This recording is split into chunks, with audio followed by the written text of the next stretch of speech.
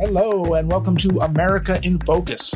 I'm Dan McCaleb, Executive Editor of the Center Square Newswire service.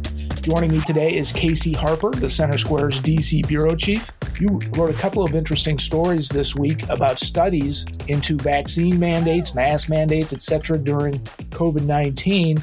And depending on who you are and where you get your news, the studies are either surprising or they're confirming what you knew all along. Tell us about it. Yeah, that's a good way to put it. So George Mason University's Mercatus Center did this report and actually talked to one of the main researchers behind it. And what they did is they asked a question that's a good question and probably a question people have been wondering for a while now. And they said, these citywide vaccine mandates that shut down countless businesses, that led to people being fired if they refused the vaccine, did those actually help? Did those actually make a difference? Did they slow the spread of COVID-19 in the heart of the pandemic? They were all announced in 2021, just for context. And so they looked at these nine cities where this was done, and they found that there was virtually no positive impact from the vaccine mandates, that they didn't, slow down deaths or transmissions in any meaningful way or slow the spread in any meaningful way. And so this is as you said, some people say, well, of course, I already knew that. And others will be like, well, surprised to hear it. But what's interesting here is it's not just speculation. It's not just political bantering. This is actual research where they looked at the numbers. They had enough time go by where they could actually analyze the data. And they said, hey, these citywide mandates didn't make a difference. Now we can talk about maybe, some of the reasons for that. I'll tell you that the cities, and if you live in these cities, you're listening, you'll already know this, but the 9 cities they looked at were Boston, Chicago, Los Angeles, New Orleans, New York, Philadelphia, San Francisco, Seattle, and Washington, D.C. So Dan, our cities of D.C. and Chicago, we're in there, we're familiar somewhat with these mandates, but let me ask you, do you know people, and I won't ask you about your own vaccination. I actually don't know, and probably not important, but do you know people who skirted city mandates by just going outside of city limits to do all the things they wanted to do, so it didn't really make an impact on them? Like Governor Newsom? Yes, yeah, exactly.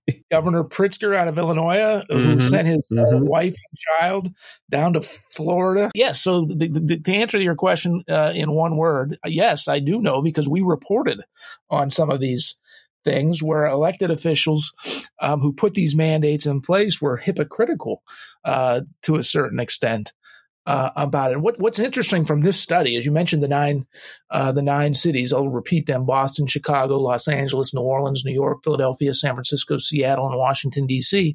And what researchers found is that it was consistent from one city to the next. The data was 100% consistent. There were not variations.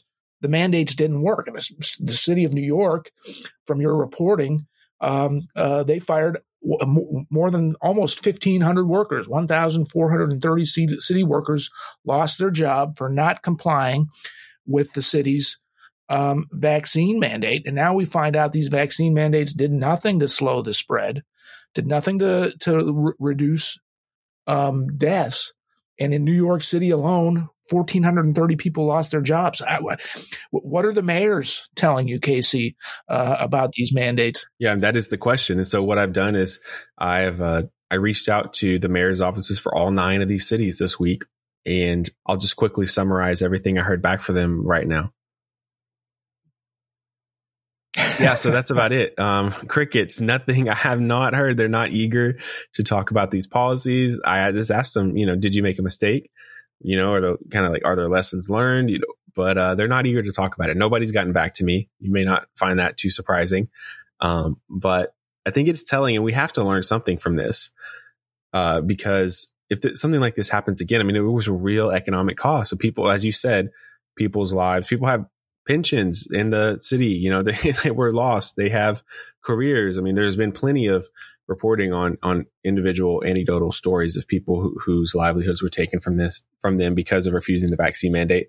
Of course, now we're finding, and we don't have to go into this too much, but we found from our recent reporting that Dr. Anthony Fauci has now admitted publicly that the vaccine actually isn't really as effective as was promised, and they kind of knew that all along. We see from recent research that the vaccine doesn't really prevent transmission in the way that was promised. Initially, we were told that you'll be the dead end. That was the word, the dead end of the virus. The virus will stop with you if you're vaccinated. Now we know that's totally not true. So one thing that's going on. And we also know, too, that the being infected with COVID, if you had COVID, that provides at least as much protection against it going forward as the vaccines. Right. And that's saying that in the heart of the pandemic could have got you, in trouble on Twitter or something. But now it's the research as banned on Twitter. Right. And that's why I wanted to write about this, because we're actually having real research now back it up. It's not just pundits on Twitter or people speculating or posting kind of questionably sourced links from weird websites. I mean, these are reputable organizations doing real research on this topic and finding that a lot of the COVID narrative that was forced on Americans at the beginning just isn't really true. It isn't true. And another, we talked about skirting. So the vaccine doesn't work as well as was promised. That's one reason these mandates didn't work. Another is people just went around it. I mean, we were kind of joking about the governors, but if you live, it's not that hard. Let's say you can't go out to a restaurant or bar in your city somewhere. You just go out to the suburbs. They're open in the suburbs. And so people can go out there, get infected or not if they're going to. And so I think a lot of these city leaders, most cities are run, by Democrats. I think they're trying to show that they're really tough on this issue. They're trying to virtue signal a little bit. I mean, what it did is it destroyed their economies, and it didn't actually make a COVID difference. I think it's something we need to remember going forward. Even though COVID's generally mostly in our past, there's still plenty to report on right about how the policies, how elected officials managed their policies, and whether or not they were effective or not. And these studies are showing that they weren't effective. Listeners, you can keep up with this story and more at thecentersquare.com. For Casey Harper, I'm Dan McCaleb. Please subscribe, and thank you for listening.